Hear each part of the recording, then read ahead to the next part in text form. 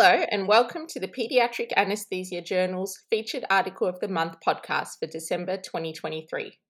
These monthly podcasts are published on the journal's website, and you can also subscribe to them via iTunes, Google, or wherever you get your podcasts. My name is Dr. Nilru Vitharana.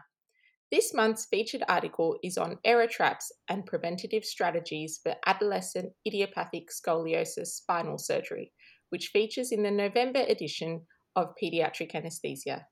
It's another brilliant article as part of our series on error traps.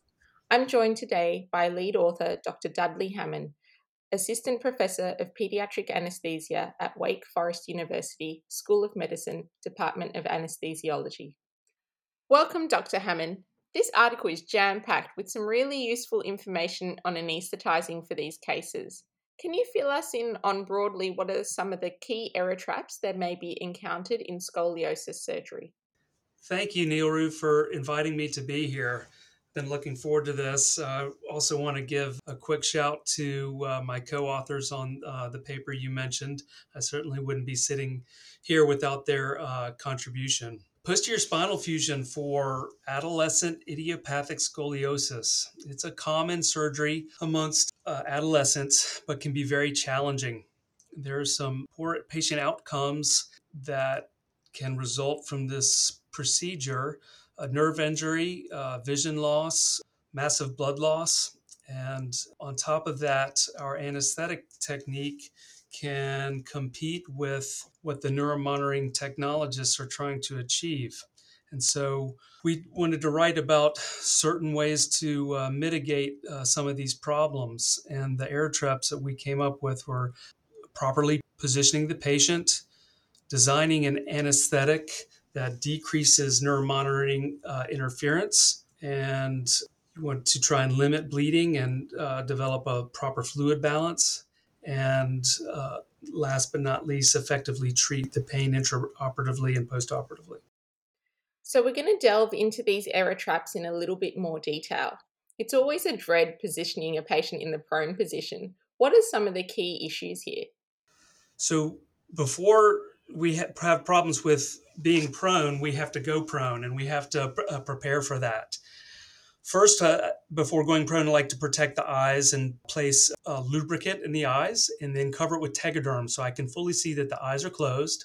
I like to place a bite block in order to protect the tongue from any masseter contraction that is stimulated by motor evoked potentials. Once you prepare to turn prone, you should disconnect your lines, any IV that's connected to any of your infusions. That way, they can't be pulled out while turning prone. And you want to just put a protective cap on your infusions to keep them clean. And then when you hook them back up, you should clean the IV sites with some alcohol. And then once you're prone, you want to make sure that you maintain a neutral spine so that you don't have any compression on the cord that would lead to cord injury. You want to make sure that you check certain pressure points. The eyes are really important. You want to make sure there's no pressure on the eyes that could cause blindness postoperatively. We could do that by a lot of the prone views that are used that the face rests in have mirrors on the bottom, so you can check the eyes frequently. If you don't have a prone view with a mirror, some people will use a cell phone to take a picture of the face if it's hard to see from the position that you are in relation to the patient.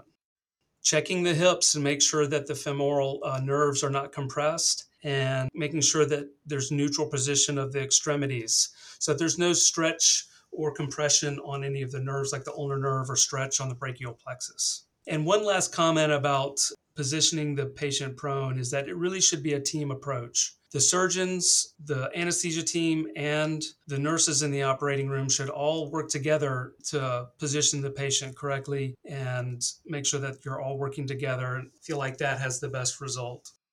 What is the role of neuromonitoring in scoliosis surgery, and what are some of the impacts of anesthetic agents that we might use on this neuromonitoring? Yeah, so neuromonitoring lets us have real-time data on nerve integrity. somatosensory evoked potentials and motor evoked potentials are the neuromonitoring that's used. The SSEPs average over time. They run continuously and average over time. The motor evoked potentials can't be run continuously, but are affected greatly with neuromuscular blockade. The two of them together work well to detect any insults in nerve integrity. However, our anesthetic agents can really affect how well we can monitor these nerves. Volatile agents like desflurane, sevoflurane, and isoflurane all increase latency and decrease amplitude.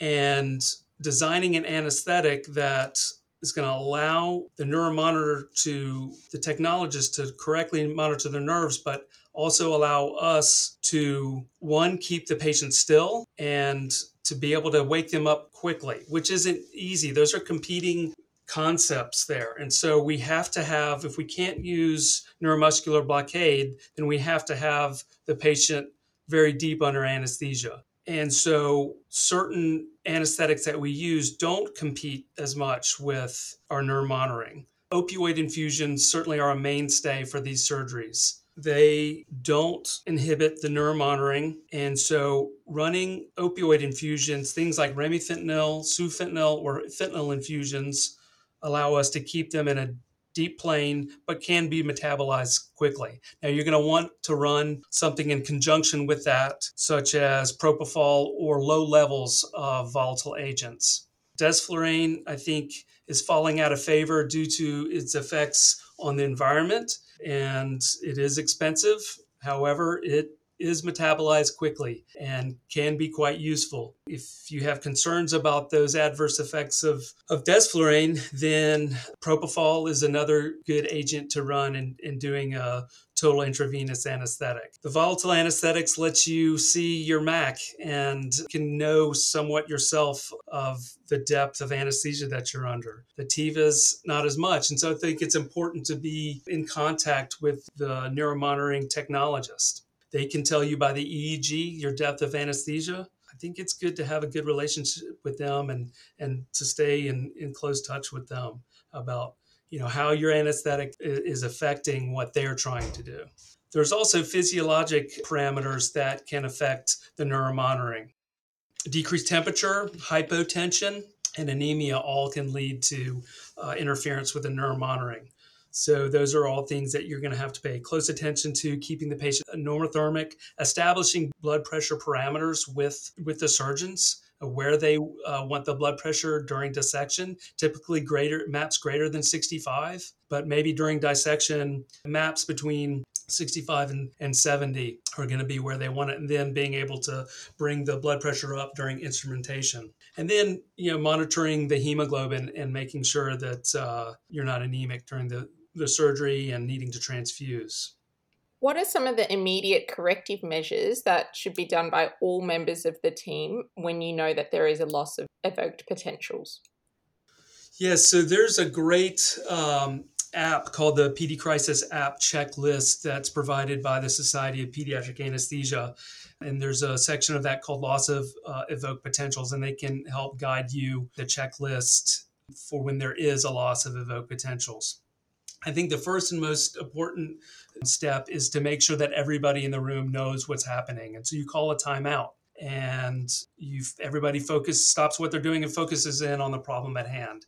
And each team in the operating room needs to have their own checklist. And so surgeons may need to back a screw out or reverse any hardware that they've placed. You make sure they're not causing any stretch on the spinal cord when they place rods, or that they've pinched any nerves with the screws that they've placed. Neuromonitoring is going to want to make sure that there's no technical difficulty, any of the pins being removed during the surgery, and make sure that all of their connections are intact. And then for us as anesthesiologists, we want to check their position, make sure that there's no pressure points on say, the femoral nerve or any of the brachial plexus. We want some of those physiologic parameters that we talked about. We make sure they're not hypotensive, make sure the patient doesn't need to be transfused, make sure they're normocarbic, and make sure they're warm. And then, of course, you're checking the depth of your anesthetic and making sure you're not too deep. And that's a conversation you're having with a neuromonitoring technologist. And if all those things, if you've corrected all those things you're still running into decreased signals, then you're going to discuss it with the surgery team, and they may want to perform a wake up test. That's easier said than done. I think, again, talking with your neuromonitoring technologist is important. And for us, we run a volatile agent and an opioid infusion. And so when there's a wake up test, we turn off our volatile agent and we turn up our flows and we leave our opioid infusion running. And that way, then I start to talk with the neuromonitoring technologist, and they can let you know through the EEG, not only EEG, when the patient is starting to emerge, but also the EMG can be very helpful. Just because there's not any neuromuscular blockade on board, the EMG can be quiet as well under deep levels of anesthesia. And then once the patient starts to emerge, that will start to the EMG will become much more active. And when those things start to rise, then I speak with the patient and ask them to move their feet and their hands and go from there. How can we mitigate the issues in regards to preventing excessive bleeding and maintaining intravascular volume? Yeah, so even the healthiest of patients for this surgery can have quite a bit of bleeding. And there's large incision and there's quite a bit of dissection as well. And knowing some of the things that can lead to increased bleeding is important for the provider to know. Things like increased Cobb angle, increased number of levels being fused can lead to increased surgical times, and those are all red flags for having increased blood loss. Here at Wake Forest, we have a dedicated team of providers that are all familiar with posterior spinal fusion. We have several anesthesiologists who are just dedicated to doing the spinal fusions. We have the same circulators, same scrub techs, and of course, we work with the same surgeons. And that helps to make things more efficient in the operating room and decreases operative times, and that can lead to decreased bleeding. You want to make sure you keep the patient warm. Colder temperatures are associated with increased bleeding. There's some things preoperatively you can do. Administration of preoperative iron, PO iron, 4 weeks prior to the surgery, 325 milligrams twice a day. Like I say, 4 weeks ahead of time can lead to decreased transfusion requirements. Administration of EPO is another route you can go. I think the costs are a little higher if you go that route. And so I think people would probably rely on iron. Intraoperatively, there's some things we can do as anesthesiologists using antifibrinolytics, more specifically tranexamic acid, also shown to decrease transfusion requirements. If anybody wants to do a deep dive into dosing regimens on tranexamic acid for posterior spinal fusion, Dr. Susan Gooby has a wealth of information out there and has really helped guide me in my own practice. At Wake Forest, we use a loading dose of 10 to 30 milligrams per kilogram over 15 minutes for the loading dose, and then we'll do 5 milligrams per kilo per hour of maintenance throughout the case. And I think it's worth noting that the earlier you start the tranexamic acid, the more effective it is. And I think whether you want to start that before you've gone prone is really provider dependent, and how comfortable you feel about hooking things up and then disconnecting them for the flip and things like that. Other things that can help you is making sure that you've got a proper fluid balance as the surgery is ongoing, and using goal-directed fluid therapy. For me, looking at the vital signs, watching for increasing tachycardia and hypotension, decreasing urine output. You should have a Foley catheter for these cases. Looking at your base deficit on arterial blood gases, pulse pressure variation. Those are all ways that I'm going to look at am I getting, are we losing blood? Things that are going to clue me into do I need to check another arterial blood gas to see what my hemoglobin is? Transfusion thresholds, that's an ongoing discussion that I have with the surgeon. In adults, transfusion thresholds are around 7 for hemoglobin. And I don't think that we can just say that for our adolescent population. Say you have a hemoglobin of 9, by the time you get to the floor with your drains in, that hemoglobin can be around 7 or even 6, even the next day. So they may require transfusion on the floor. And so a lot of surgeons will elect to go ahead and transfuse at higher than 7, so that you can help increase your blood pressure by transfusing, and keeping a good normostasis by going ahead and transfusing if the surgeon feels like they're already going to transfuse on the floor. And then using cell saver, I think, is important. And before needing to transfuse, using cell saver can help mitigate having to transfuse allogenically. What about the failure to optimize the post procedure recovery stage by having good preoperative optimization and using ERAS protocols? Yes, enhanced recovery after surgery. It's a really hot button topic right now, and in surgery, of course, the adult literature is leading the way and becoming more uncommon in pediatric practice now. And it really is a multidisciplinary preoperative care model, and that approach with a team preoperatively. Working with psychology, and we talked about preoperative iron. Patient education is important, letting the patient know what to expect preoperatively, post-surgically. Physical therapy, early removal of the drains, getting on a good bowel regimen are all going to lead to increased functional recovery, decreased pain scores, and decreased length of stay.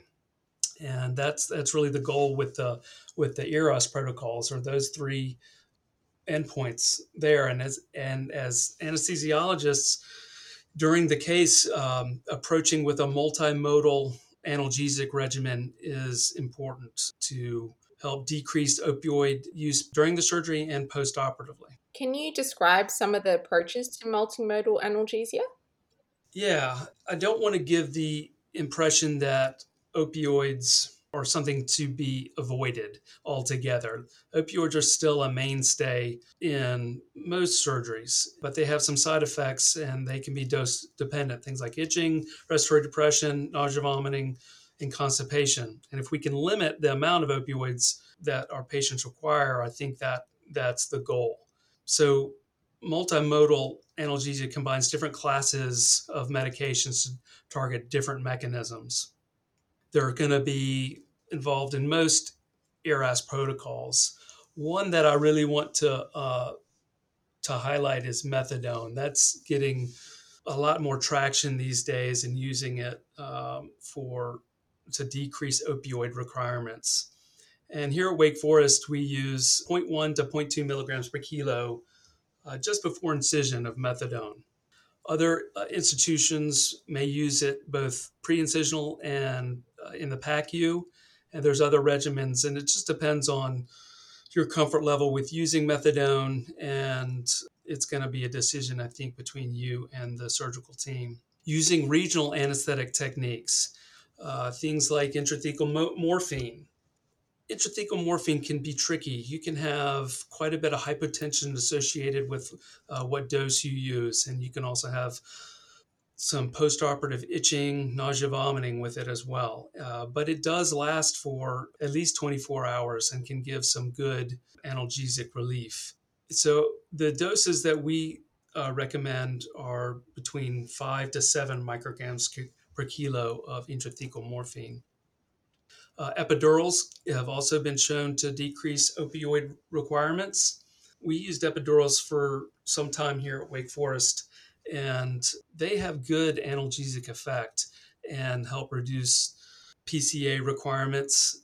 I think one of the things that is a drawback is you can have delayed time to physical therapy because of the effect on your motor, your ability just to move your legs, and it can also mask some of the problems that could happen with surgery in neurologic injury. And so I think some surgeons can take issue with that just for that reason alone.